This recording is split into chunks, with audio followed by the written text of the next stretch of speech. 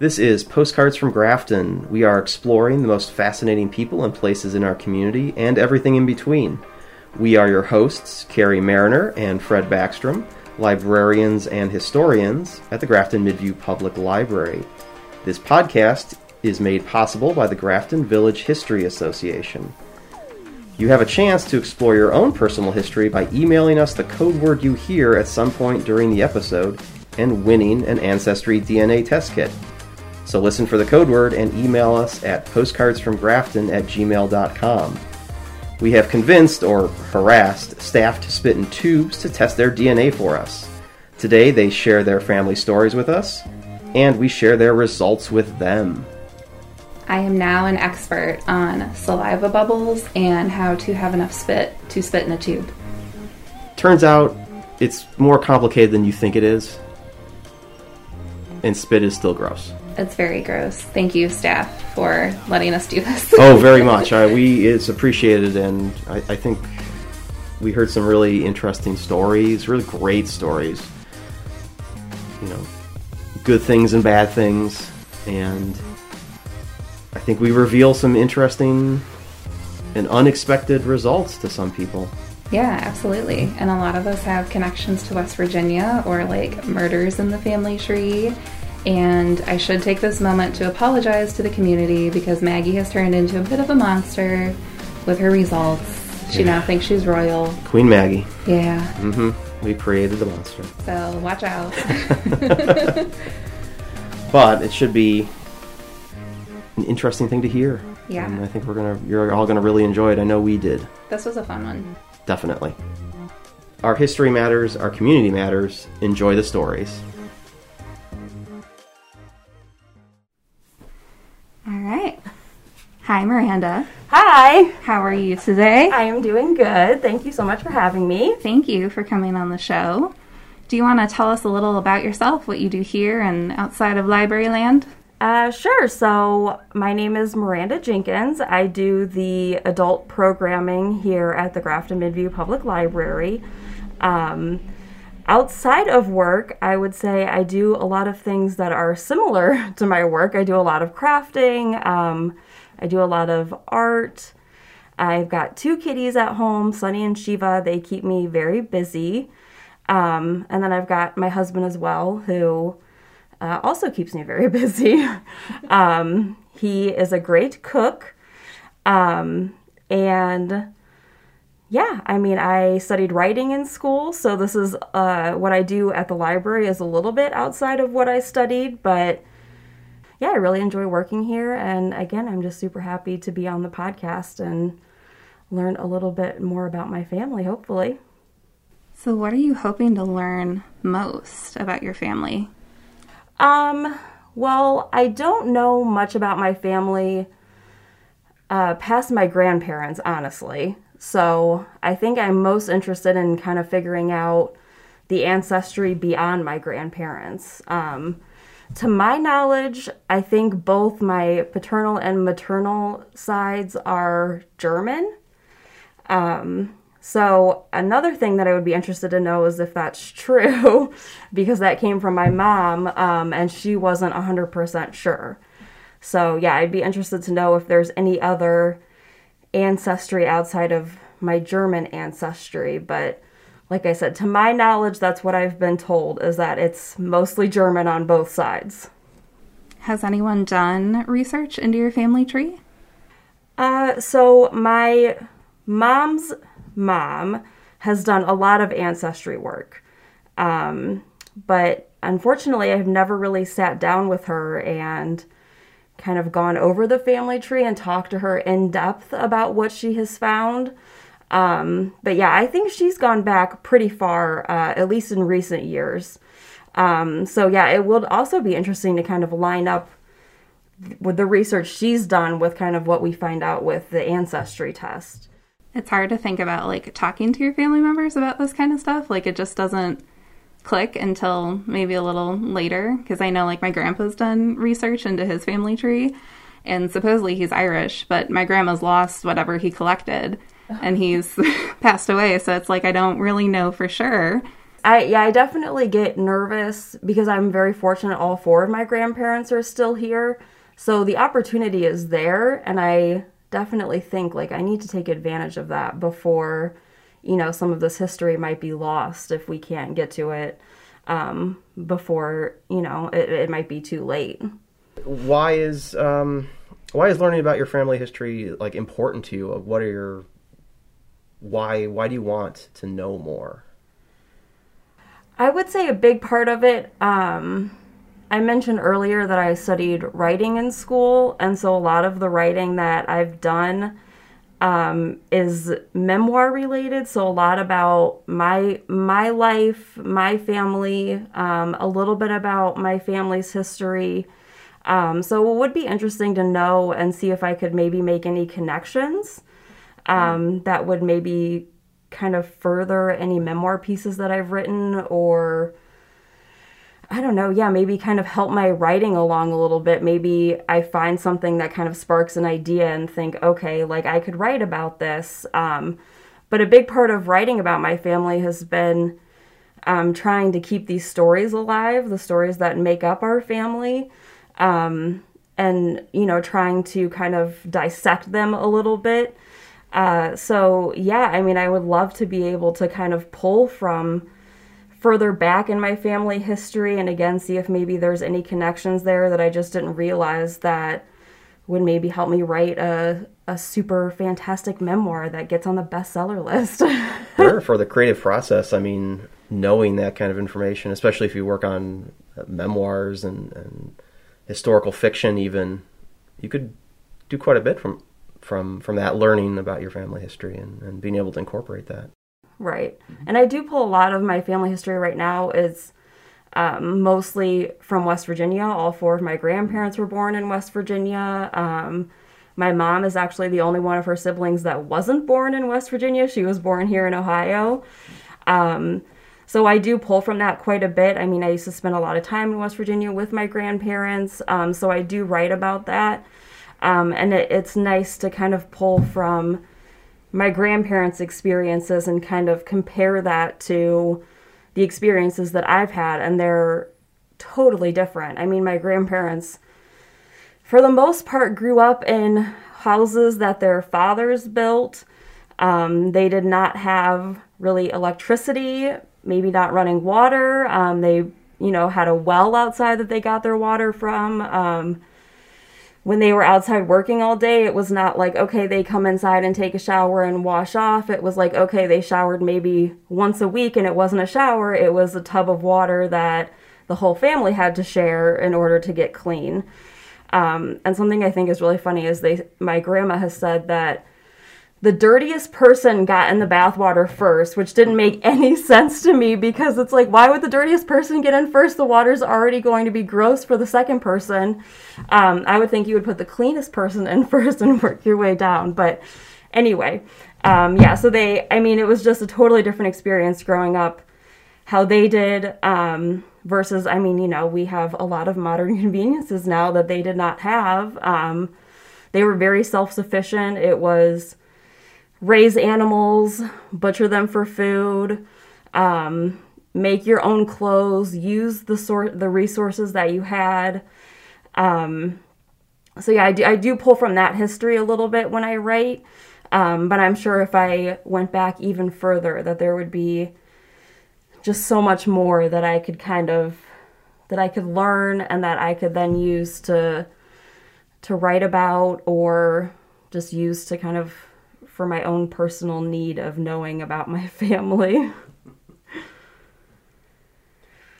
Do you have any family traditions from back in West Virginia that you know of, or that you all still kind of follow along with and participate in? So the first thing that comes to mind is on my dad's side of the family, they always did a family reunion around Labor Day.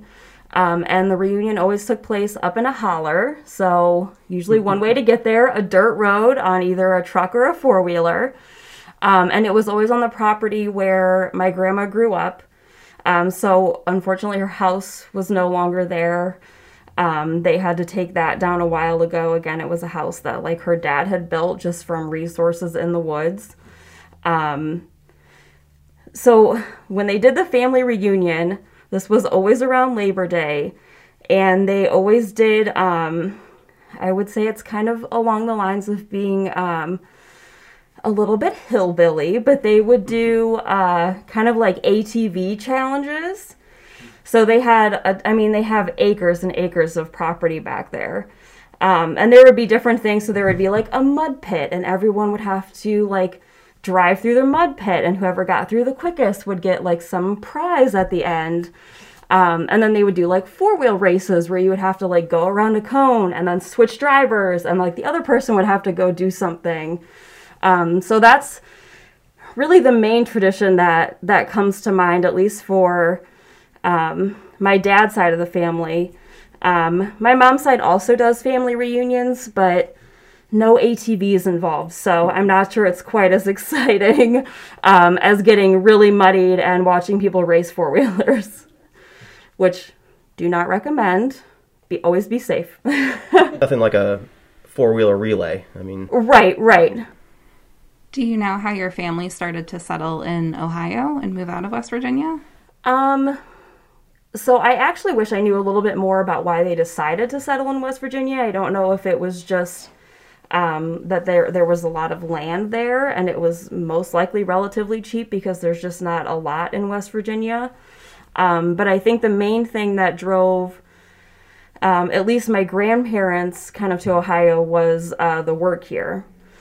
So there wasn't a lot of work availability in West Virginia. So my mom's dad worked at General Motors, and then my dad's dad worked at Ford. So I think it was kind of the automotive industry that was really booming here that brought them out of West Virginia looking for work here, and eventually led to them kind of settling down in the area.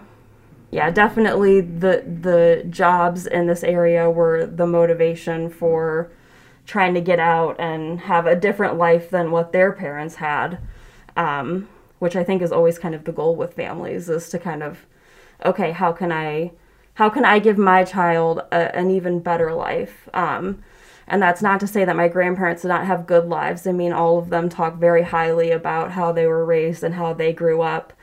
But, again, there were opportunities here, and that was what they had to kind of cling to, and that's what they did. So, do you want to share some more stories about your grandparents that maybe you've used in your writing or that you've come across just through family folklore? So the first one when you said that I've written about, there's one that I've written about, which is actually my mom's dad being on fire. When my mom was maybe 12 or 13 when this happened. He was burning a brush pile and had kind of like an old tire mixed in. And there was something in the tire that caused an explosion. So as he was burning the brush, it ended up catching him on fire when it exploded. And my mom says she remembers, again, she's not even a teenager really at this point. And she said she remembered she started screaming. And she said that she remembers my grandpa looking at her, and she's like, half of his body is like engulfed in flames. And she said he gave her a look that said, "You better stop screaming," which is just so funny to me that he was, kind of first and foremost, he was a parent. And so even when he's got kind of his life on the line, he's still looking at her like, better than to scream in this household. So he gave her a look of like, you better stop screaming. And thankfully he's okay. But yes, he does still have the burn marks from when he was on fire. And I remember asking him about it when I was a kid, why do you look different on this one side? And it wasn't something that he really talked about too much. So I don't remember him ever really saying to me directly that that he had been on fire. It kind of became a story that maybe was a little bit larger than life in a way, because it had taken on all of these different perspectives, and without him talking about it too much, it kind of grew into something really, really big in the family. My mom was not the only, so my grandparents had 4 kids total, and I believe all 4 of them were there when this happened. But, you know, my mom was the only one that screamed, so she's the only one that really got the look. But yeah, my grandpa was not very open about it. But I would say that he's not necessarily super open about a lot of things. He's very, he kind of keeps to himself. But I've noticed that as he's gotten older that he has opened up a little bit more. And so I think, you know, we were kind of talking earlier about, you know, trying to get these stories before it's too late. And I think that even he is kind of in that mindset right now of like, okay, like a lot of this, you know, how will people know if I don't tell them right now? So I think it's kind of hitting him too of like, okay, like maybe I can kind of talk about these things a little bit more openly than I have in the past, which is good for our family because, you know, he's got a lot to talk about and we want to hear it. So my other really fascinating story, unfortunately, does not involve fire, but instead it involves the gallows. You know, it was just thrilling stuff. So unfortunately, I'm not 100% sure on like the family tree here, but I want to say that the family member involved would have been my grandma's grandma. And then the man that's involved, I think, would have been my grandma's uncle, I want to say. So, of course, my grandma will probably be calling me if she hears this saying, like, oh, no, you got that all wrong. So I hope I'm at least close to being correct.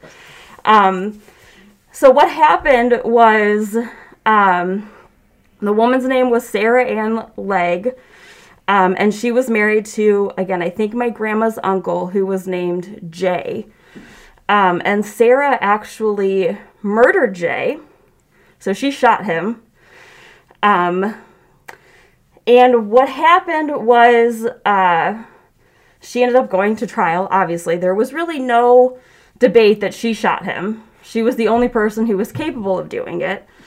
So the story kind of started as he shot himself, is what she said, with a rifle, which would be very difficult to do. So then that story kind of morphed into, oh no, I shot him, but it was an accident. And then that story kind of morphed into, I shot him, and that was it. So she ended up, unfortunately, I'm not sure if she ever was hanged.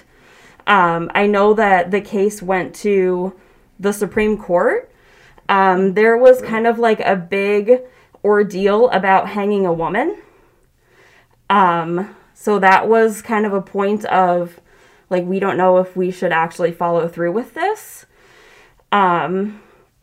So I guess the folklore kind of comes in, well, one other thing I wanted to mention is I have a couple of articles about, Sarah Ann Legg was the murderer. So I have a couple articles from back in the day, and one thing that always kind of struck me is they had interviewed the gentleman who sold them the rifle that was then used as the murder weapon. And he said that the gun was known to go off at unexpected and inopportune times. And that's why he sold the gun. So, I mean, it was, if you think about that in kind of today's terms, it probably did make sense that the attorneys who were defending Sarah Ann Legg would want to, you know, try to make sure that all their bases were covered if this gun was just randomly going off. But yeah, that's in one of the articles that I have. And like I said, I always just thought, like, the gun went off at inopportune times. That does not seem like an ideal gun to have in your house. Not super reliable. Yeah, not super reliable. So I guess the folklore with this story kind of comes in. So when Sarah Ann Legg was on trial for killing, again, I think it was my grandmother's uncle, Jay Legg, my grandma's grandmother, who would have been Jay's mother, actually was kind of in the courtroom. I believe that she was on the stand at one point, because she had been the most recent person to see Sarah and Jay. And I think that she was at the house and had left just temporarily to go get something from a neighbor. And when she came back, Jay was bleeding on the floor. So she was on the stand. And the rumor in the family is that she essentially put a curse on one of the gentlemen who was defending Sarah Ann Legg. She told him that she hoped he would never defend another person in his entire life. And that night, he apparently had a stroke and could never speak again. Yeah, so that is a little bit harder to prove. There's nothing in the articles about either of the gentlemen defending Sarah Ann Legg having a stroke or something going wrong, but the articles are mostly focused on Sarah Ann Legg. I mean, it was incredibly uncommon not only for a woman really to be on trial to be hanged, but she was a mother. I mean, they had 2 kids together. So you kind of have this double whammy of like, okay, there's a woman on trial, but she's a mother. And so even the governor of West Virginia at the time is kind of quoted as saying that, you know, he believed in upholding the law, but he hoped that it would never be his responsibility to say whether she should live or die, because he didn't want to be the one who said, like, yes, this woman should totally be hanged. But yeah, again, a lot of the articles are about Sarah Ann Legg, about her life, about her sitting in jail waiting for a determination on whether or not she would be hanged. So yeah, it's hard to say if my grandma's grandma really did kind of curse that man. But that is the rumor in the family, is that, yeah, she said she hoped he would never speak or never defend another person his entire life, and after he had a stroke, he could not defend anyone else because he couldn't speak. So that is my most exciting family story. When did that happen? This was the early 1900s. Early 1900s, okay. I might have a date in this article, but And I would be curious, too, to learn, like, the actual Supreme Court case, if they took it. That should be documented. Yeah, and if her attorney defended her in front of the Supreme Court, because then that would kind of go into, was he really cursed, and did he have the stroke and was unable to defend her, like, at the top of the court system? Right. Yeah, unfortunately, I don't have any articles about, like I said, I don't even know if she was hanged or not. I can't seem to find that in any of the information that I have. I'm sure it's information that my grandmother has. But it looks like the actual incident happened on February 10th, 1904. And this would have all been in, I think it was Clay County back then, so it would have been Clay County, West Virginia. But yeah, 1904, so it was early 1900s. If you think about it, your family could have been involved in, like, one of the very most pivotal capital punishment cases, like whether or not a woman could be executed. Yeah, that was a debate for a very long time. Yeah. I have to know now. I'm going to be at home researching the Supreme Court, like how far back do the cases go?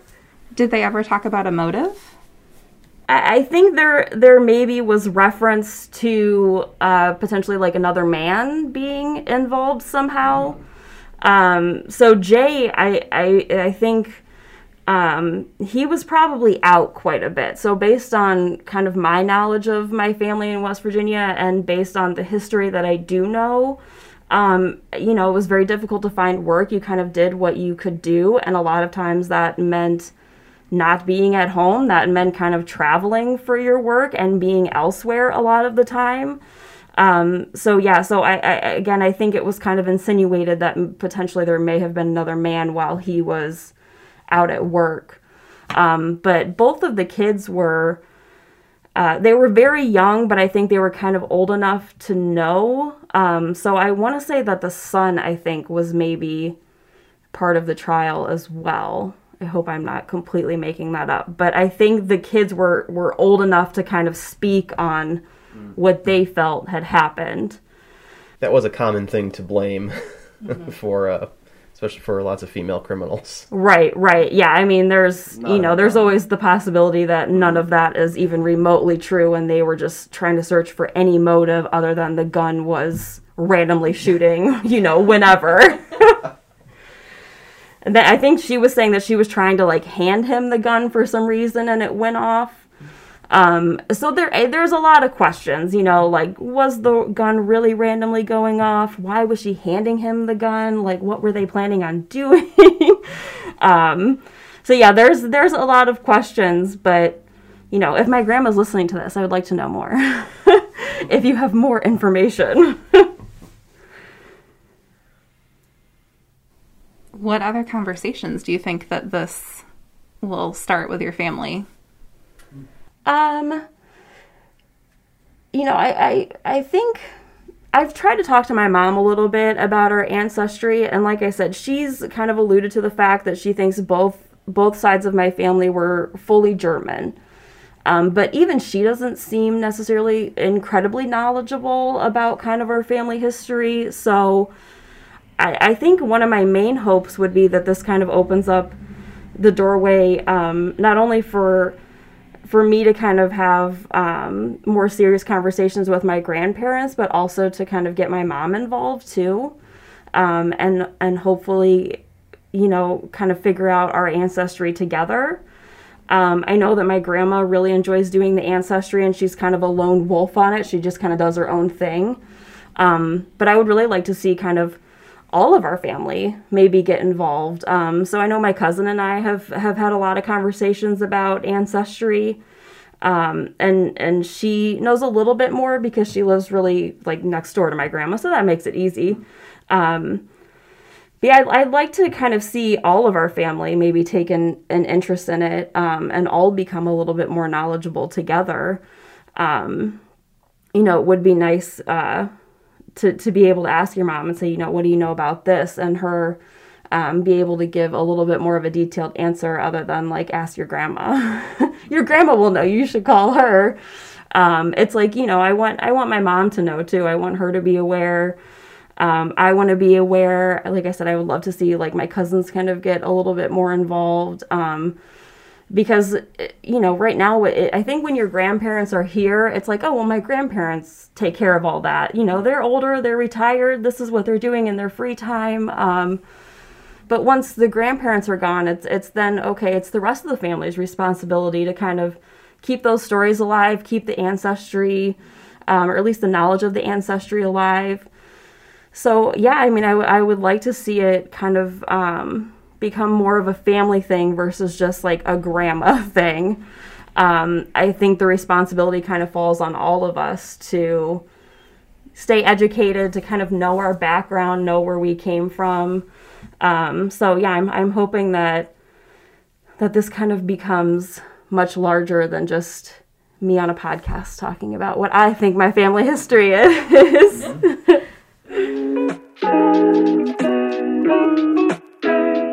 Hey everyone, it's Carrie and Fred, and we're giving more of an update instead of a reveal on Miranda's ancestry DNA test. Fred, remind me when we first had Miranda test her saliva. I want to say that was February at some point, right? Yeah, I think she was our first interview and our first test that we did. Yes, the first one. Yeah, so we submitted the DNA test right away, and she was supposed to get her results back in end of March, early April. But we got a message from Ancestry that her sample was not of quality. So they sent us a new test, and we did it again, probably around April or May. And then we just found out now in July that she also did not have a quality sample the second time around. So we're unable to give her results, unfortunately. It's pretty common for this to happen. A lot of people, they don't have enough DNA in their saliva to test just by spitting into a tube. They'll have to do like a cheek swab. And a lot of things can distort your sample as well, because we made sure she didn't eat or drink beforehand, but even brushing your teeth or chewing gum can affect the sample. So unfortunately, we don't have results to give her. But she did do some research after our first interview with her about her ancestor, J-Leg. And we found out that there's actually a folk song written about him and the murder in West Virginia. We'll put a link in the show notes to it because the West Virginia Public Broadcasting Network had a little article about it.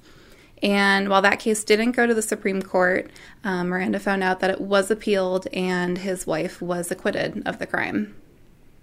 That's good. Yeah. Maybe, I think. It's hard to tell. Yeah. It was a long time ago. Yes. Mm-hmm. And supposedly his mother was still very upset and did put a curse on the attorney. Whether or not that was successful. Maybe, but that was definitely documented. She did find that stuff, so... Yes. We couldn't get a good DNA test from her, but at least she got a chance to do some digging and found some interesting information. Yeah, and I think that was kind of our goal with all of our staff, was to just inspire them to do a little more research, so... Absolutely. Yeah.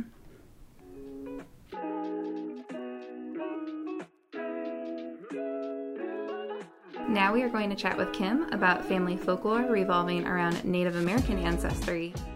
Hey Kim, how are you? Good, how are you? I'm doing well. Thanks for being on the show today. Absolutely, my pleasure.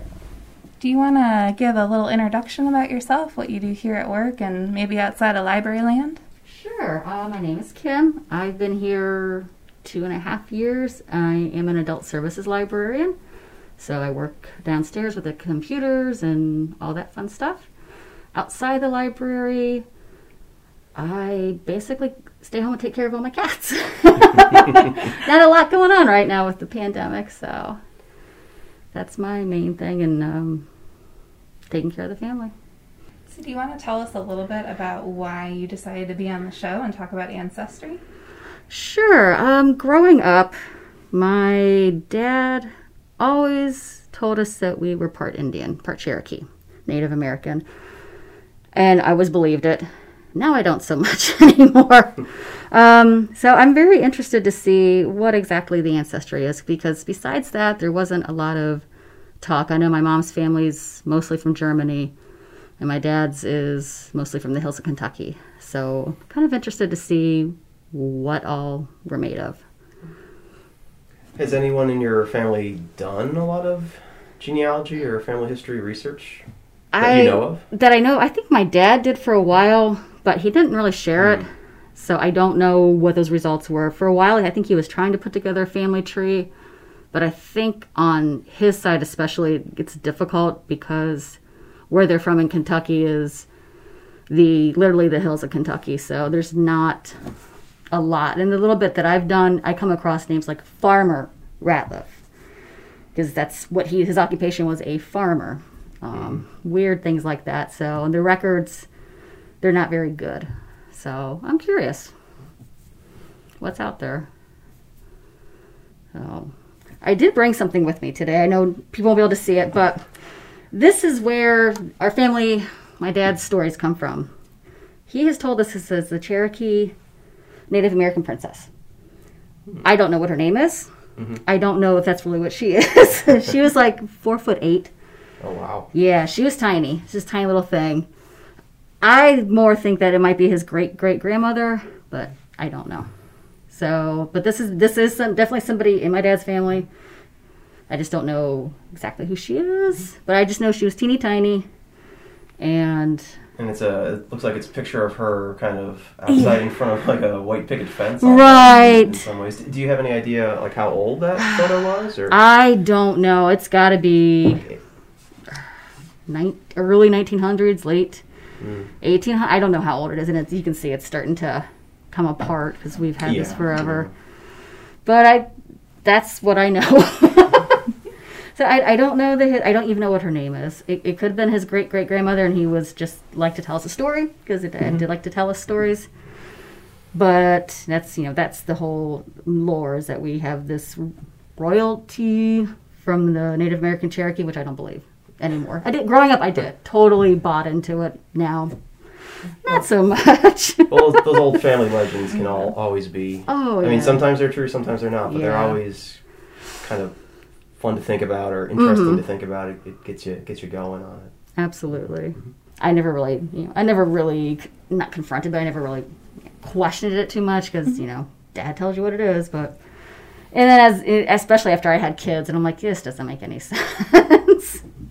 After my son was born, and he, if there was any Native American in this, it is totally not in him. He was blonde hair, blue eye when he was born. It was very weird. You could see the German side, 100%. So that's why I was like, I don't think that's true. So I think it was more to kind of made up because, like I said, his family is literally from the hills of Kentucky, like dirt dirt poor. So we didn't talk about that a lot.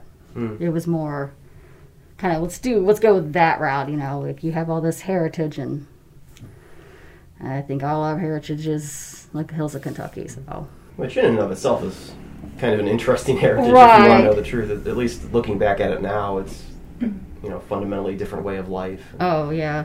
Do you have any like family traditions that they kind of passed down, or that you still Not from his side, no at all.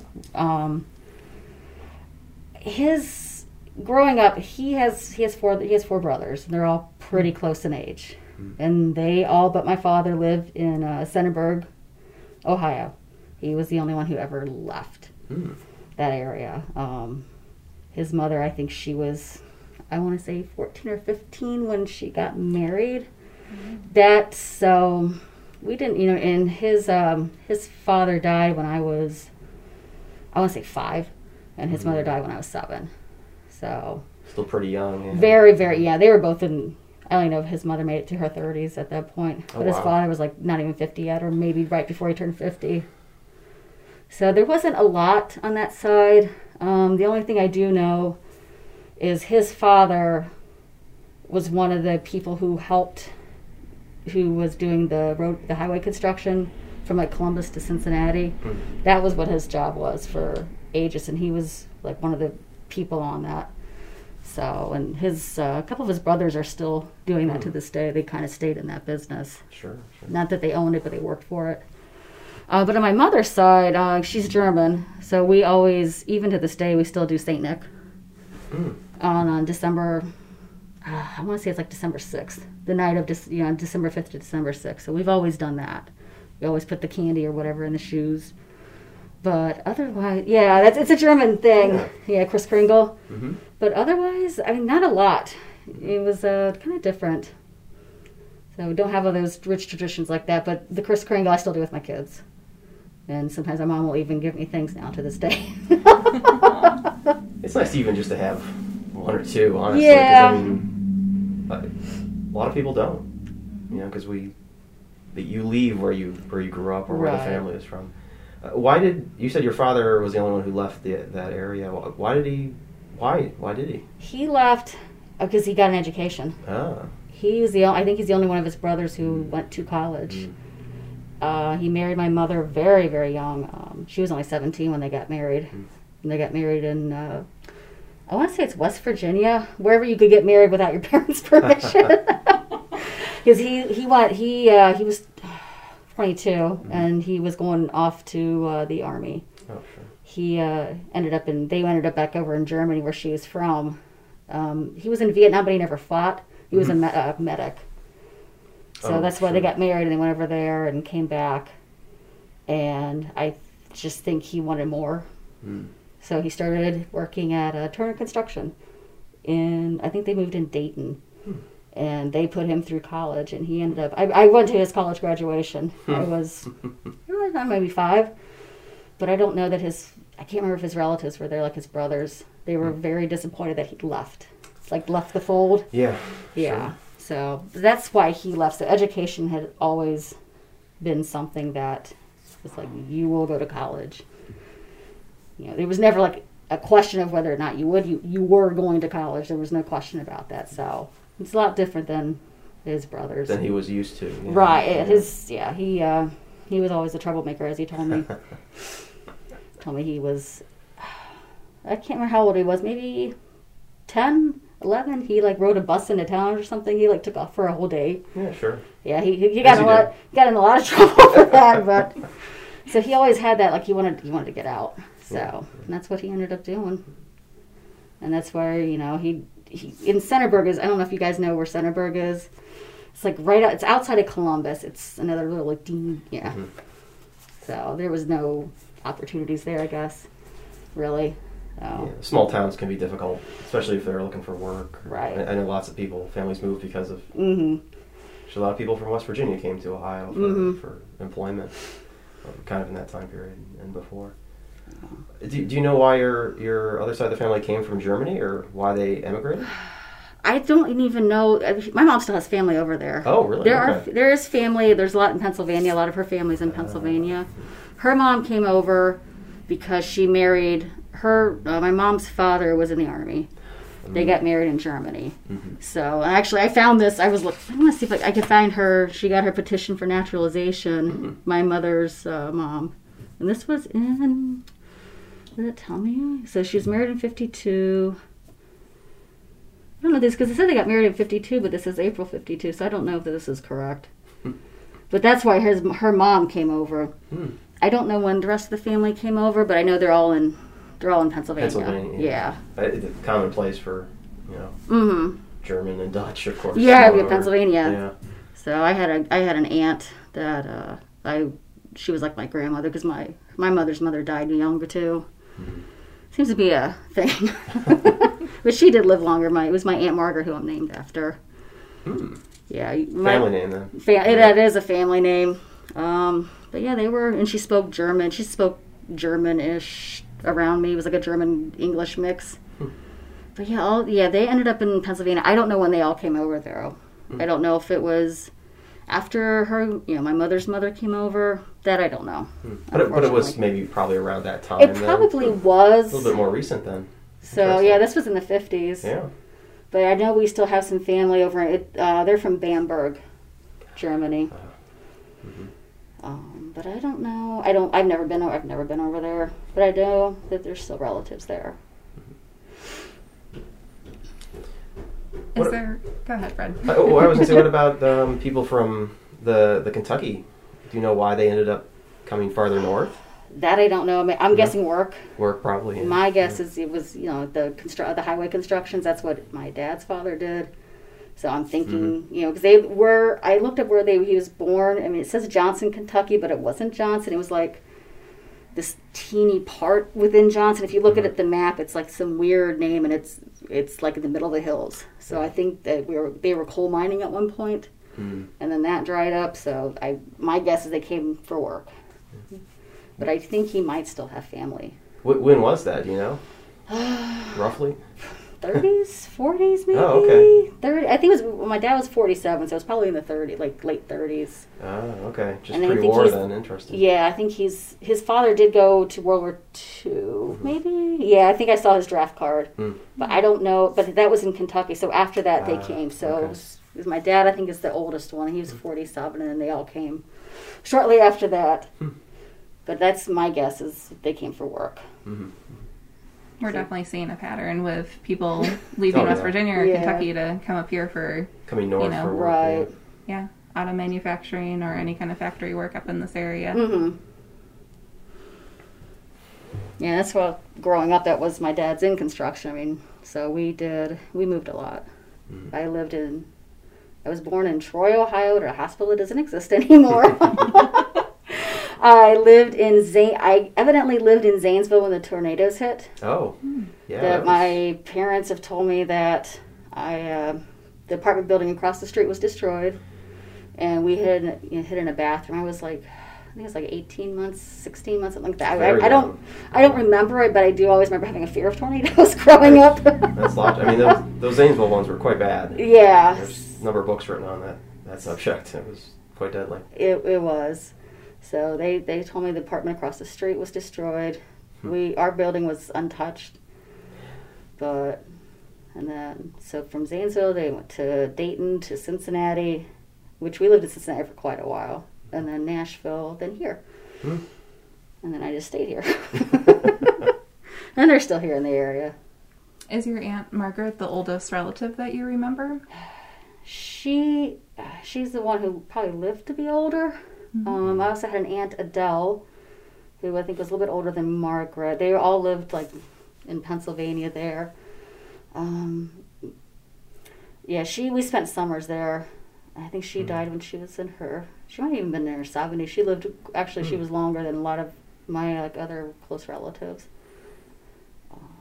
On my dad's side, his father died when I was, 5 or 6, and then his mother died shortly after that.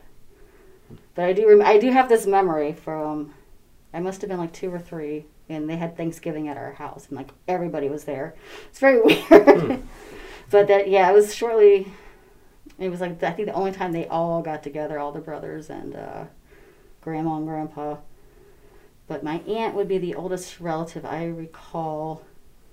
And I think I still might have like a great aunt in Pennsylvania, but I haven't seen them since I was probably a teenager.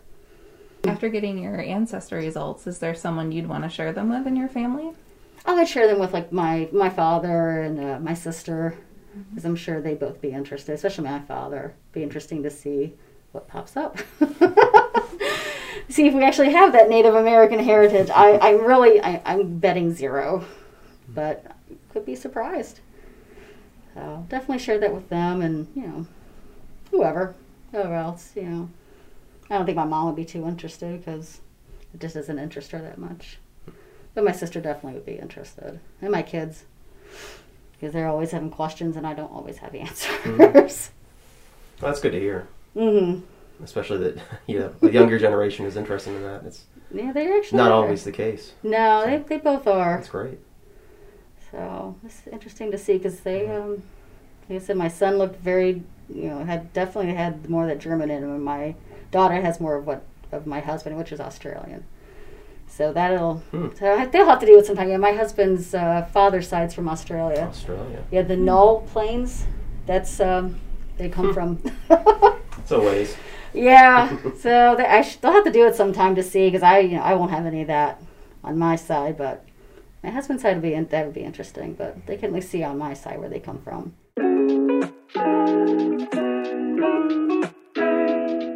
Kim, are you ready to hear your results? I am. I'm Very very excited. All right. So, I think in your first interview, we talked a lot about Native American ancestry, and we have to be Mythbusters. And there's no Native American ancestry. I'm not really surprised. Yeah. So I will say though, because in researching this episode, like Ancestry talks a lot about how like unless you're a twin, you're not going to be a carbon copy of anyone's DNA. So I think it would be interesting if maybe your dad took a test or someone closer to that ancestor back in the family tree. That's true. But I still think it's highly unlikely that I do too, but I'd be interested. I'm not surprised at all. Yeah. A little disappointed. Yeah. But you are 39% Eastern European. So Ancestry is pinpointing that to Poland and Ukraine specifically. Okay. But it could also include Hungary, Russia, Slovakia, Slovenia. Oh, all right. Okay. 35% English. We just had Tammy reveal that she's also English as well. Oh, okay. So that's kind of fun. So the loyal member of the crown here. Yeah. Ooh. Crown fits. What I found interesting, though, is 9% Wales. Really? Oh, wow. Yeah. Welsh? That's never come up ever. Cool. Yeah. Okay. So 9% Wales, 7% Germany, Germanic Europe. Okay. 7% Ireland, so you can celebrate St. Patrick's Day. I Legally. had no idea with the Irish. Okay. And then 3% Scottish. Oh, wow. Yeah. That's really cool. Yeah. Yeah, I don't know. Yeah, I've never heard any of that. The German and the Polish, that I figured that was more my mom's side, but maybe my dad's too, I guess. Mm-hmm. Interesting. They did find 2 second cousins. Your dad is actually on Ancestry. I don't know if you know that or not. I did know that. I don't think he's ever done a test, though. Okay. They have pinpointed, though, that there are 2 second cousins matched to your father, and you share 7% of your DNA. So those matches are on there to explore if you want to reach out to them. All right. And then, like, thousands of fourth cousins. They identified 2 potential migration routes that your family could have taken from Europe to over here.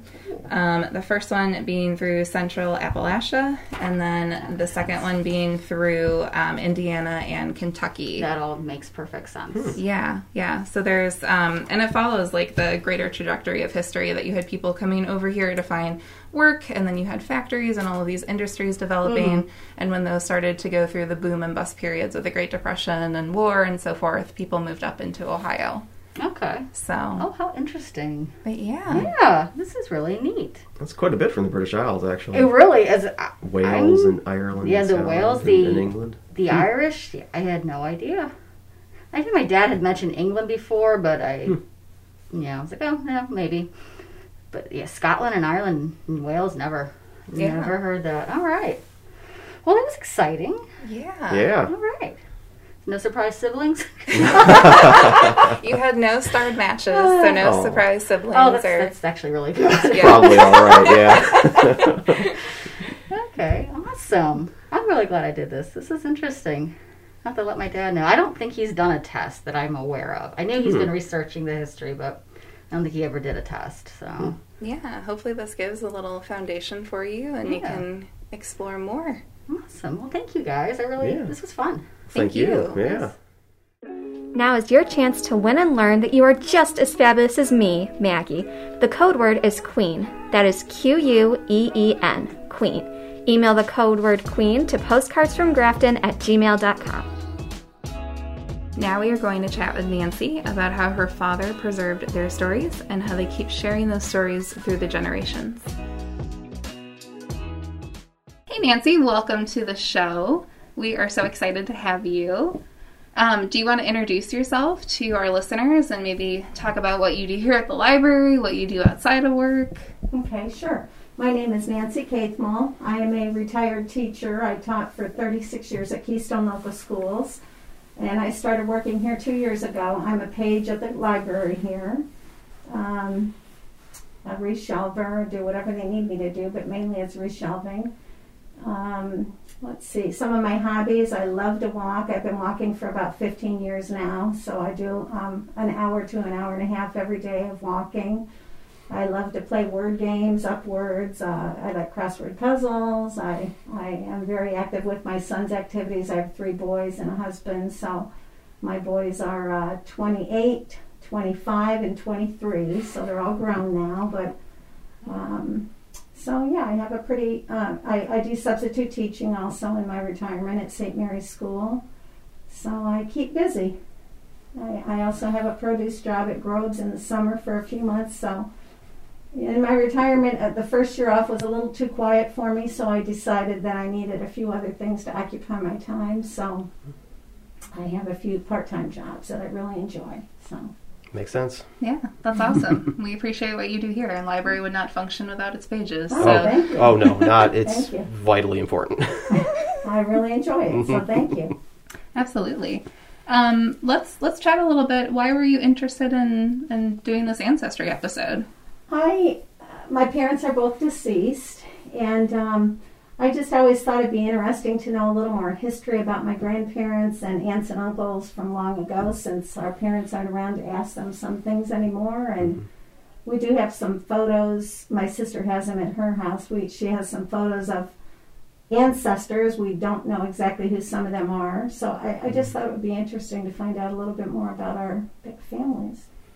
Has anyone in your family done any even basic research into ancestry, or has it been more extensive? Yes, I have a cousin on my mom's side. It was her brother's son. He has done some research over the years, some years back, not recently.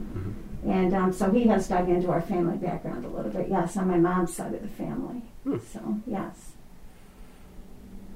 And I remember you mentioning, too, that someone else in your family was thinking of taking an ancestry test. Yes, my brother has an interest in it, and I guess he was just telling my sister recently he thought about doing that. And then I told her, and she was going to pass it on to him because I hadn't seen him lately, that I had the opportunity to do it through the library. So I think we'll all be a little interested to see what we find out. Yeah, sounds like you have some people to share with, and that's pretty cool. I have a brother and a sister. Yes, my sister lives in Canton, and my brother's in Elyria. So, and they're interested in learning too, right? Yes, yeah. Finding out what information I, find out from you guys digging into our background a little bit. So, is there anything? What kind of expectations do you have, or is there anything you'd be surprised about? I guess I don't really know. I am half Polish and half Irish. My grandpa, my maiden name was Kabuski, so my grandpa Kabuski came over from Poland, but I don't know when. And my grandma Kabuski passed away when I was only a year old, so I really don't remember her. But I was 10 when my grandpa Kabuski died, so I do remember him, and I have good memories of things with him. So I think it would be interesting to find out when he came over or when they came over from Poland, and I don't know, I don't know any of that. And then my mom's parents came, I guess, from Ireland. I mean, we're Irish, and I guess my grandpa Weber was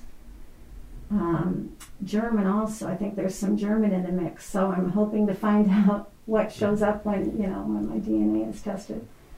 But he died at a young age. He was only 38 when he passed away. But I do remember my mom told me that he worked for the streetcar years ago in Elyria. There was a streetcar that ran through town, and he worked for the streetcar. But he had, it was something with his kidneys, nephritis, I believe is the word they used. He had a kidney infection, and he died at an early age. My mom, I think, was only 15 when he died. So Very young, yeah. yeah. So my grandma Weber was a widow very early on. But I just think it would be interesting to know more of the story, Get some more details. I don't know. I didn't know him at all then, of course, because he died at such an early age. So.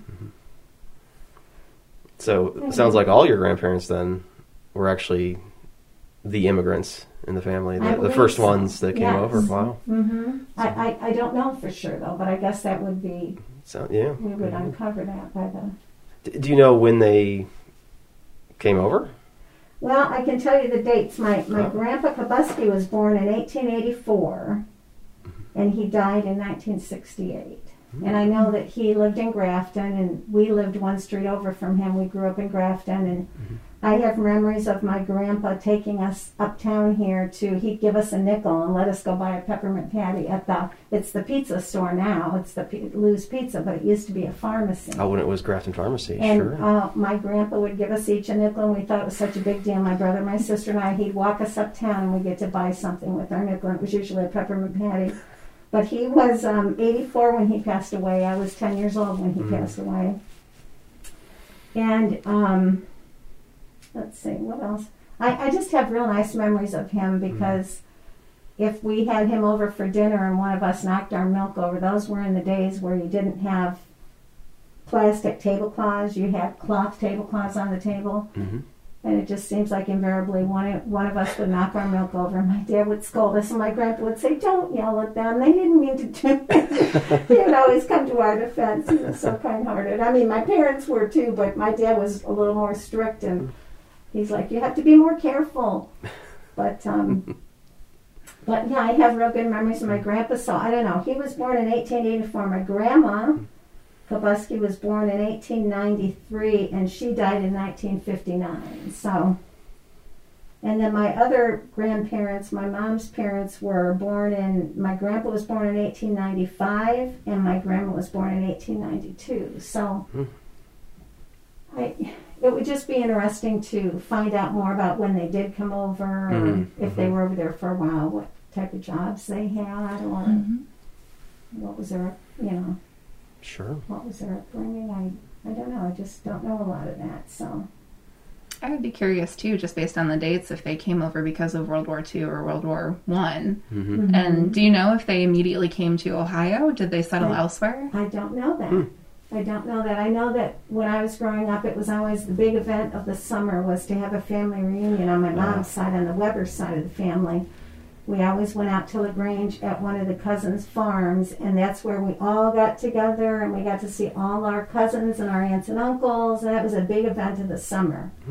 Because my grandma's maiden name was Guthrie, and it was a Guthrie family reunion. It was big time to see everybody. So, but I don't know. I don't know the answer to that. So. Was there like a family storyteller when you all got together? Was there someone who just naturally started sharing different traditions? That's a good question.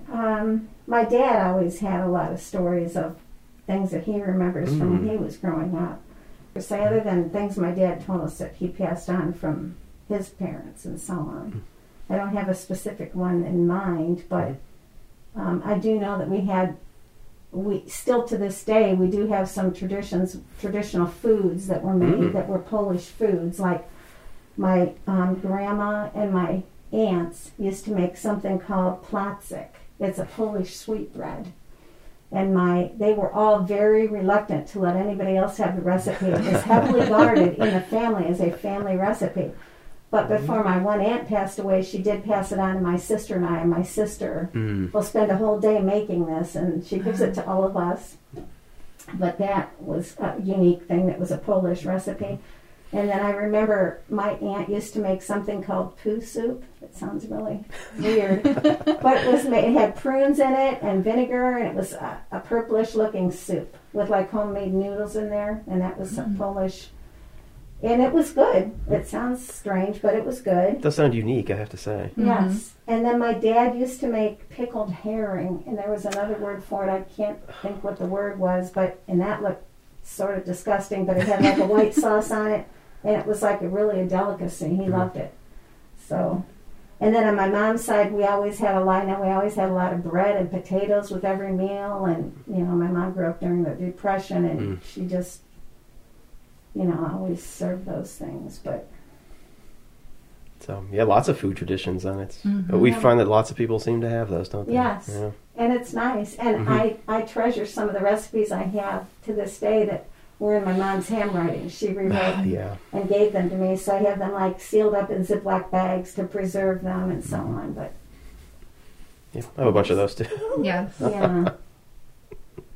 There's so many times I wish she were here that I could ask her a question about some of the things, but anyhow.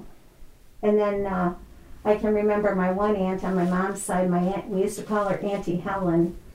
She was a petite little, you know, not very tall, not much to her, and she would drive over to visit us in her Studebaker, even in her older years. Studebaker. My dad always worried that, you know, she was still driving at that point, but she passed away in her 80s. What kind of research do you think you'll do after this? What kind of things will you want to explore? I don't know. I haven't really thought that far ahead, to be honest with you. Just maybe more details about grandparents' siblings and things like that I don't know. Might look into that a little bit more. I know that my grandpa did have brothers and sisters. I'm not exactly sure how many. Do you know if they ended up coming to the United States too, or would they still be back? Somewhere in this area, yes. We had, I think, several of his sisters. Well, no, several of his... I know his one brother and his wife lived in the area. I'm the youngest of the three. You know, my brother's older, and then my sister was the middle child, and then me. So I don't have as vivid memories as they might have of some of the ancestors. But I know that there were quite a few Kabuskis in the area, and some even spelled their name differently than we did. Some spelled it with an E on the end. We spelled it with an I on the end. Yes, I've seen both in some of the in some of the historical documents and things. Right, but they're still relatives, even though the spelling was different. So, yeah. I was wondering about that because I mean, there's been a lot of Kabuskis in the area, so and I've seen both spellings, so it's good to know that it's actually just everybody's related. To just kind of change the name. And then I had a couple of aunts. Their name was actually Chazinski, but when they came over here, I believe they changed it to Smith. So that's a difference. It was quite a difference from Chazinski to Smith. So a lot of people did change them though as they emigrated. It's disappointing. All they had fun, exciting names, and now. I was gonna say Kabuski is like a great last name. Honestly. Like I would love that in a picture book for like an elephant or something. You know, like a cute little animal character. The funny part is that over the years, most people could never pronounce it. Oh, really? They would say Kabuski, Kabushi. They used to call my dad the Kabasi Kid. But, you know, and we would say, it's B-U-S, bus, Kabuski. And now my married name is no easier. That's always mispronounced, too, so, yeah. The joy of difficult last names, I understand. I know Kabuski because I've done the history here in Grafton, and I've listened to people say that name hundreds of times at this point. So, well, like I say, we lived in Grafton. We lived on Sunshine Court, just a couple streets over, And my dad was also a longtime teacher at Midview. He started off at teaching at Elyria Catholic and then started teaching at Midview. But at Elyria Catholic is where we met my mom. She was the school secretary, and that's how they met. And then he came over to Midview when they built the first school over there. And we lived in Grafton because in his summers when he wasn't teaching, he worked with one of the local builders, Mr. Zaremba, Bob Zaremba. And he built houses with him in the summer, so they built a house for us on Sunshine Court, a beautiful brick ranch-style home. And unfortunately, when the tornado hit in 1965, it destroyed our home. And I don't think my dad had the heart to do it all over again. So, but he was widely known in this area, and the gym at Midview is named after him, so that was a huge honor. Wait, that's your father? Oh, that is Okay, my father. yeah, no, everybody knows your father. Right, my dad retired. I wondered about that. Right, yeah. My dad retired in 85, and then in 88. He passed away in 87, and then in 88 they dedicated the gym in his honor. It was a huge, huge honor. So, and our oldest son actually teaches at Midview, so the huge portrait of my dad is there, and it's like, it's so cool. It's like my dad's watching every concert. My son's a choir director, and my dad watches the concerts right along with all of us, so it's pretty cool. Definitely. So Definitely. That's awesome. You have long roots in this community. yes. Influential ones, too. Yeah. And my Yes. dad passed away. He loved to tell jokes and make people laugh. He just was very well liked, and he just loved teaching. And he passed away on April Fool's Day of 1987, and we all said, that's poetic justice. Dad passed away on April Fool's Day. And then, ironically, my mom passed away on April 1st of 2003. So it was 16 years to the day that my dad passed away. So both our parents passed away on April 1st. Are there any like photographs that you've passed down? We've talked with some other staff about like that's where a lot of their details are coming from is inscriptions on the back, and they're trying to piece them together. We do have some photos, and like I said, my sister has some at her house that we don't know who the people are.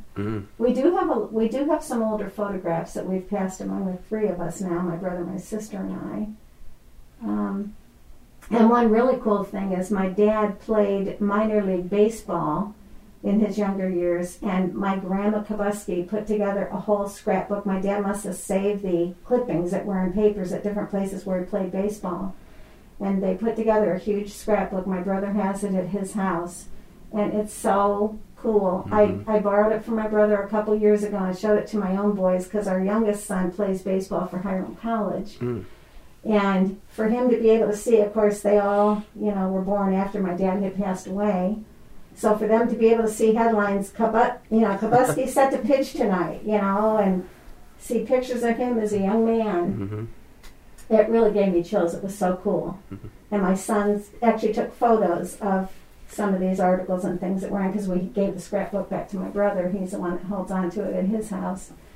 And it was really cool. He played for like the Charlotte Hornets. He played for the Washington Senators. He played for the Butler, Pennsylvania baseball team. So, yes, he played minor league baseball. So He sounds like kind of a Renaissance man, playing sports and then being a teacher and having such a good sense of humor. And he was a driver's education teacher, so he always had a lot of driver's ed stories about. Saw a newspaper clipping with him, and I think a new car that they had gotten for the driver's ed program just relatively recently. Okay, yeah. He would come home sometimes and tell us I had really short drivers. The seat was way up because my dad was over 6 foot tall. And on his side of the car, they always had that brake for him if they had a need for it. And he'd come home and say, "My knees were in the glove compartment today. I had short kids driving." But anyhow, he had a lot of different experiences. So, has the family done any work in preserving those photos or that scrapbook, things like that, like digitizing, so you can share with everybody? No, we have not. But that's a great idea. I know people. Some people have, some people haven't.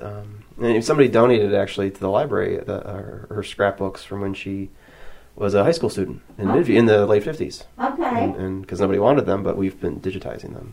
Nice. Which is actually where I've seen your dad mentioned many times. Okay, that would probably be a great thing for us to look into, because then we could all. Another thing that we found at my mom and dad's house, but that's a great idea. My dad had he just thought ahead, I guess.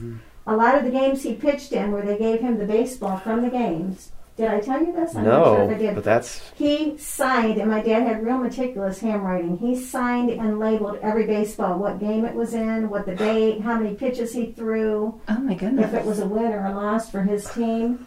And we came across this bag of baseballs in my mom and dad's attic at their house.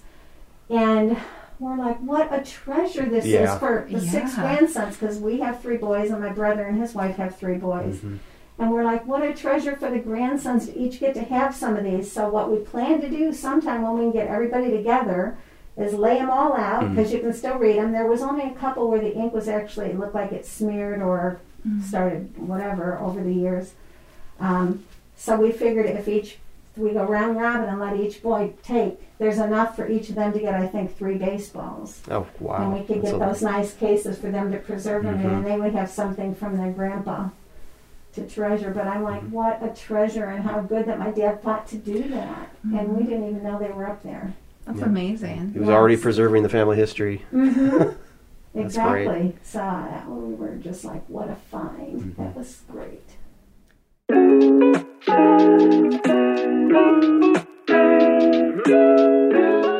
Nancy, are you ready for the results of your ancestry test? Yes, I am. Okay. Excited to see what they found out. Yeah, we have some cool stuff to share with you. I think your results are one of my favorites.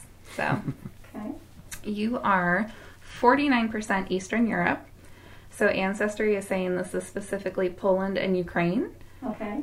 It can also include Hungary, Russia, Slovenia, but those are the 2 that they're saying are specific to you. You are 41% Irish, Okay. 4% Scotland, 2% England, 2% from the Baltics, which they're saying is Latvia mostly, Oh. and then 2% Germany, Germanic Europe. Wow. Yeah. Okay. But there's some really cool stuff about your Irish ancestry. Okay. Because they've actually pinpointed it to a specific area. It's a province. It's Connacht. Connacht? Yeah, I'm probably not pronouncing that right. But Connacht. And Ancestry is saying you should really put together your family tree, because you probably have family who are still there, potentially an ancestral home. It's a highly concentrated area of your DNA. Wow. So if you want to flip over your papers, I printed out like a picture of where it's located. So this is Western Ireland. And what's really interesting about this location too is that it was a pretty difficult life for people. The land there is really poor, so farming was difficult. And when the potato famine happened, a lot of people were from this area that moved to the U.S. About 30% of the population either died of starvation or they left for here. Wow. Okay. It's a lot of people. Yes, it is. Yeah. Wow. And there were just lots of crop failures in general in that area. And it got to the point where so many people were coming over that by the 1920s, the U.S. put a limit on this specific area of like how many Irish could come. Really? Yeah, because there were just so many. Any surprises in those results? No, not really, Not really? because, well, I knew that my mom was Irish and that her dad was German, so I did know that. Okay. And now I know for the Polish side, it sounded like it was about equal. Didn't you say 41% Irish and about 41% Polish? Is that- 41 Irish and 49 Eastern European. 49 Eastern Yeah, so a European. little bit more with the Polish and Okay. Ukrainian. Mm-hmm. But quite a bit for both of those two. Yeah. I mean, it's Yes. mostly those two, which is Uh-huh. it's pretty interesting Very actually. interesting. Yeah. They're high percentages. If you look Yes. at your little pie chart, it's like just so nice because it's like gold for Polish and then like green for Irish, and it's almost like evenly split. And I don't know. It's very pleasing to me. Uh-huh. So they do think that we could have some living ancestors then. Yes. Yeah. Very interesting. It's just such a highly concentrated portion of DNA that they're able to pinpoint this exact area. And just looking at the history of it, there's people who are still probably there. So it's a good starting point for research. Mm-hmm. And what year did you say the potato famine was? Did you say 1930s? So that happened, let me check my notes here. So by the mid 1800s. Oh, mid Yeah. Mm-hmm. Okay. Yeah, that was before our Civil War, I believe. Yes. Because there's a lot of That's Irish true, yeah. in this country by the late 1800s. When did you say they put they set like a limit about how many people could come over? 1920s Oh, is when they 1920s. started it. That's what I was thinking of. Mm-hmm. Okay. Yeah, which that's a really good point, Fred, because a lot of people came over and just moved here, and then all of a sudden they're having to fight in our Civil War Yes. when they had no connection to it. Yeah. Mm-hmm. Well, and there was decades and decades of racism against Irish people in the East. Mm-hmm. Quite a lot of it, in Yeah. fact. They mostly came to New York and Boston. Mhm. That was their primary entry point into the U.S., and then they just kind of dispersed from there. Mm-hmm. Mm-hmm. Hmm. That is a very focused region, they can tell, though, which is interesting. Mm-hmm. Very cool. Yeah. There's also a lot of restrictions in that area, too, because people were Catholic, mostly, and then you had Protestant leadership, so they're already experiencing discrimination at home, and then coming over to the U.S., too. It's been kind of a rough life for the people in this area. Mm-hmm.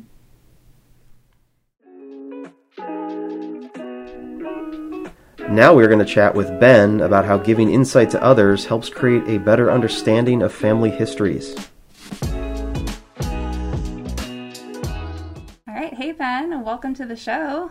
Hi, How are you today? I'm doing fantastic. Good. Thank you for joining us. Absolutely. Why don't you introduce yourself to our listeners and, talk about what you do here at work, maybe stuff you do outside of work? All right, my name is Ben, and I work here at the library at the reference desk, and I help patrons with reference questions. I order the video games. I work on the computers, just general reference stuff. I'm into like board games. I just got a VR headset, Ooh, which is fancy. very fun. Exciting. Yeah, it's a lot better than I thought it was going to be. I always heard that. Yeah, it's very immersive. It's not like it used to be. It's not like the Virtual Boy. Oh, God. Yeah, Nothing's like that. yeah, it's really cool. So yeah, other than that, just general stuff. So I heard through the grapevine that Maggie and Miranda kind of convinced you to participate, but I'd love to know why you are interested in Ancestry and why you wanted to be a part of this. I've always been curious. I've heard general rumors about what people thought our ancestry was.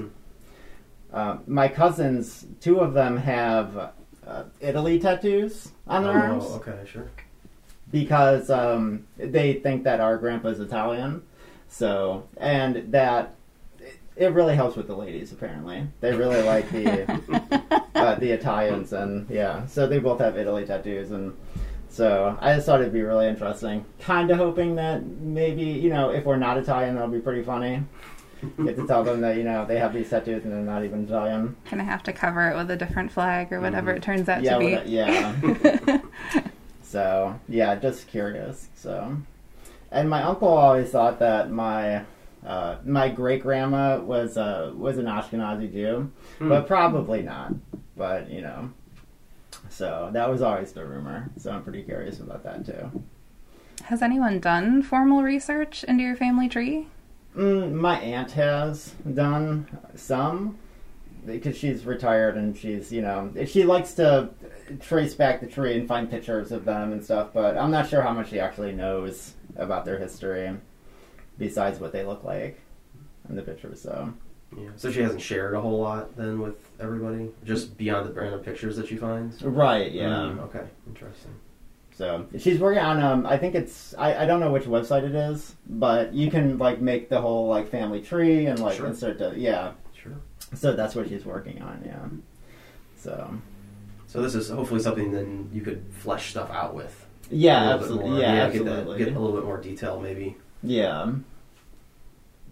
Is there a family storyteller? Is there someone who's always passing down these kind of traditions or folklore?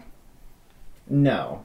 I actually thought about that quite a bit before this, reading over those questions, and there aren't a whole lot of stories or like myths or anything, some like grand tales.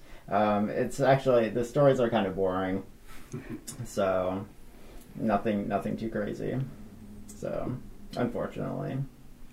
Do you have any like traditions that, instead of stories, like things that the family, one side or the other, has traditionally done? Events. A number of people have talked about like reunions and things like that. Or Or food. Yeah. We used to have reunions. Don't anymore. We have this. We have these huge Christmas parties every year.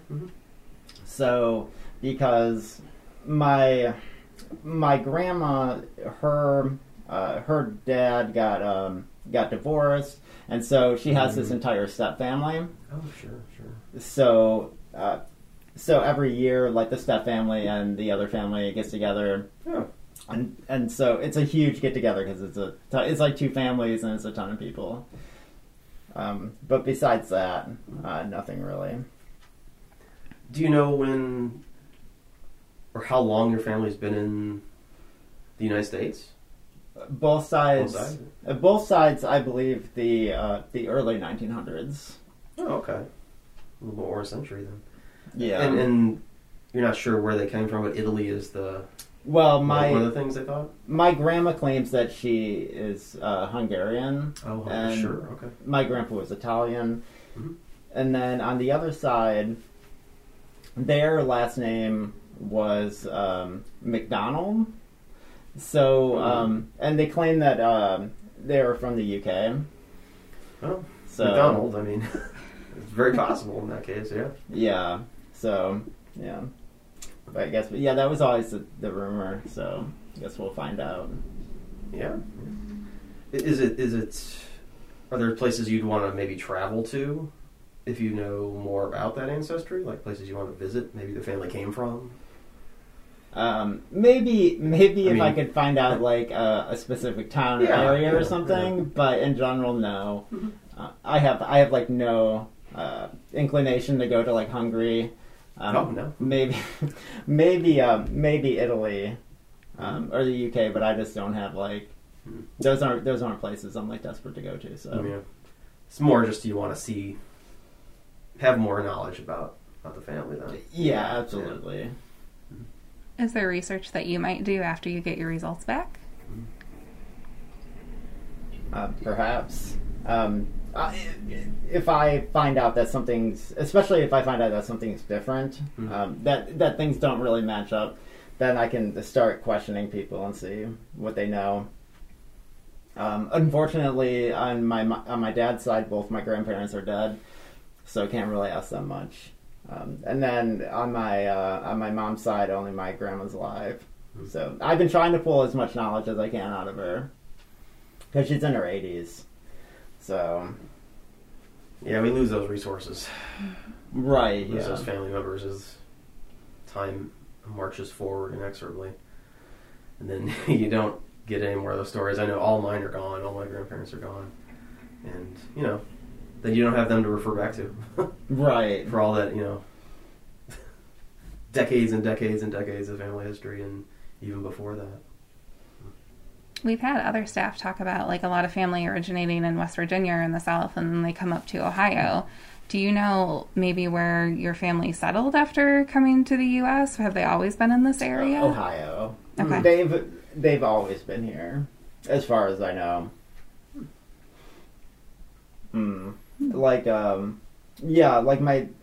As far as I know, they've always lived in this area as far back. Nobody's ever moved. So, and most of the family has stayed here too. My parents moved down to Florida for like 5 years, and then they came back, and that was pretty much it. I can't blame them on that one. Right? Yeah, I was kind of sad. So that I could have been living in Florida because I love the nice weather. I mean, it's warmer there, admittedly, but there's a lot more bugs and lizards. And hurricanes and things like that. Alligators. And the alligators, Yes. Snakes, Less snow though. Yeah. Which, can't argue with that. What would just surprise you most about your test results? just if it was something wild, like no one was right.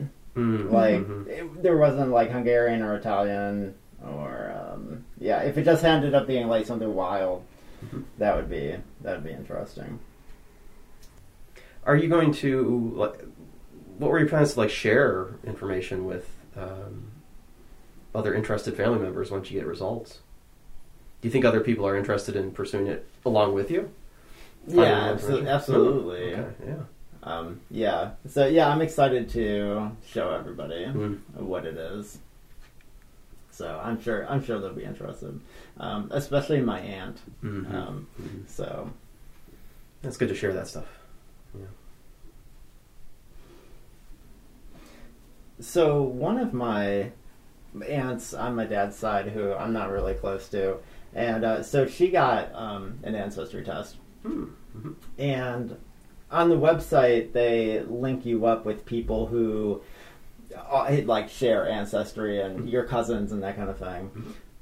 So she found out that she had a half sibling, a half sister, and so she tried to contact her, and she responded at first, but then got kind of spooked. So it turned out that my grandpa had an affair with this woman that he met at a bar, and had a kid, and nobody knew about it until the ancestry test. So it was very interesting. And actually, they found a picture of him with the girl at the bar. Oh, really? Wow. Yeah. Huh. Well, sometimes those things come out with these things, these tests, you know. Yeah. As you start to network the stuff together. Right. And nobody was able to ask him anything because he was long dead by the time they found out all this stuff. Yeah. And since the girl got spooked and she won't respond to any messages or anything anymore, they can't find out any more information about it. Yeah, shocking for both ends. Right. You know. The girl just found out that whoever she thought her dad wasn't her dad. That it was So. There's been several cases with Ancestry where people have found out they're adopted or they have half siblings, and they're calling Ancestry to figure out what's going on with their test results. So yeah, there can be surprises.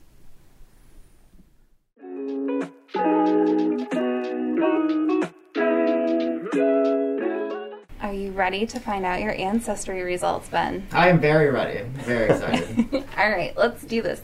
So you are 42% Irish. Wow, that's a lot of Irish. It is a lot of Irish. You have 29% from northern Italy and only 4% from southern Italy. Okay. 14% from Scotland. 8% from the Balkans. 4% from Greece and Albania. And then 3% from Eastern Europe, so that's Poland and Ukraine. And you have 2% from Sweden and 2% from Wales. Okay, so very European. Very European. So how much from Italy total? So Italy, we have 29 from northern Italy and then 4% from southern Italy. So that would be what, 33? About a third. That sounds about right. It should be about like 25%, so, you know, somewhere in there, that's about right. Yeah. So, yeah, that's pretty cool. Did you have any inkling about the Irish stuff? Well, we thought that my dad's family was from the UK. Okay. So yeah, it's actually so like right in that area. That would make sense. Yeah. That would make some sense, right? Yeah. So. Anything that's really surprising in there? No. Since the Irish and the Italian make up like the bulk of it, that's pretty much what I was expecting. Wait, was there like any Hungarian in there? There was not. They're saying it's Poland and Ukraine for you. Okay, so my grandma said that she was 100% Hungarian. So I'm not really sure what's going on there. Yeah. So. I mean, she could have been like, family could have been living there at some point, but the actual genes were from... She could very well be from Hungary. Yeah. Right, she must be. But, you know, who knows where it came from before that. Because all that was a big mishmash for centuries, so... Yeah. Yeah, that makes sense. I'll have to let her know. I'll Yeah. have to show her. Yeah. What's really interesting about yours is that they have pinpointed regions for like almost all of your ancestry groups. So okay. like they have maps, and I'll give you all of these Oh. that show you like you probably have ancestors that have like homes there still. It's a really great starting point for research because it's super specific. Yeah, very You actually specific, in fact, you share yeah. the same thing with Nancy with the Irish. So maybe you're related. Who Related to knows? Nancy. What's the province or area, Fred? The Connaught? Yes, right? I think that's how you pronounce I could be messing that up too, but Yeah, apologies to Irish people. and this was the area that's kind of known for the potato famine. Like this is where a lot of the immigration came, was from this specific region. Oh wow, so that makes a lot of sense. Yeah. That's where, yeah. Yeah. So, and what is this one? My relatives from New Jersey. Well, The Jersey Shore? those are your migration routes. So they're saying that you have ancestors who definitely came in through New Jersey, Yeah. and then you also have ancestors that came in through Quebec. Oh, okay. So they've pinpointed Yeah. both, saying that you have strong ties. Wow. That's okay. yeah. Yeah. I don't think we've seen anybody that has mentioned that before. The Quebec, no. Yeah. And like there's they're saying it's like the original French settlers who came for like the fur trade. Oh. Yeah, okay. that's what they're pinpointing to, because there's a very specific region that they immigrated to, and then they came to like the St. Lawrence region once the fur trade died out. Yeah. So, yeah. All right. Very interesting. All right. I'll have to see. I'll have to ask because my one relative is like trying to track down our entire family tree. Oh. So I'll have to show her this stuff and see what she says about it. Yeah. Have they done anything like this themselves? No. No. So she's just been like going through the records and like trying to find the pictures and like who they are and that kind of thing. So Into that Anyway. breakdown. Yeah, there might be some good information in there potentially, because if it's especially if it pinpoints down to regions, that's kind of cool. yeah, that is very interesting. It doesn't always happen either. Yeah. Yeah. Because even with southern Italy, like they're saying like the very, very tip of Italy is where they're pinpointing your ancestry from. And like for the northern part, they're saying in Parma. So you have regions to go off of for, building your family tree. Oh yes, it's a very that's really cool. Yeah. Very interesting. Thank you to our guests Miranda, Kim, Ben, and Nancy for joining us to discuss their ancestry and Spittin' Tubes. For more local history content, check out the Grafton Midview Public Library's collection online at gmplibrary.org/localhistory. If you have a question for us or a topic you'd like us to explore on a future episode, you can email us at postcardsfromgrafton@gmail.com. And remember to email the code word from this episode for your chance to win a free Ancestry DNA test kit. This has been Postcards from Grafton.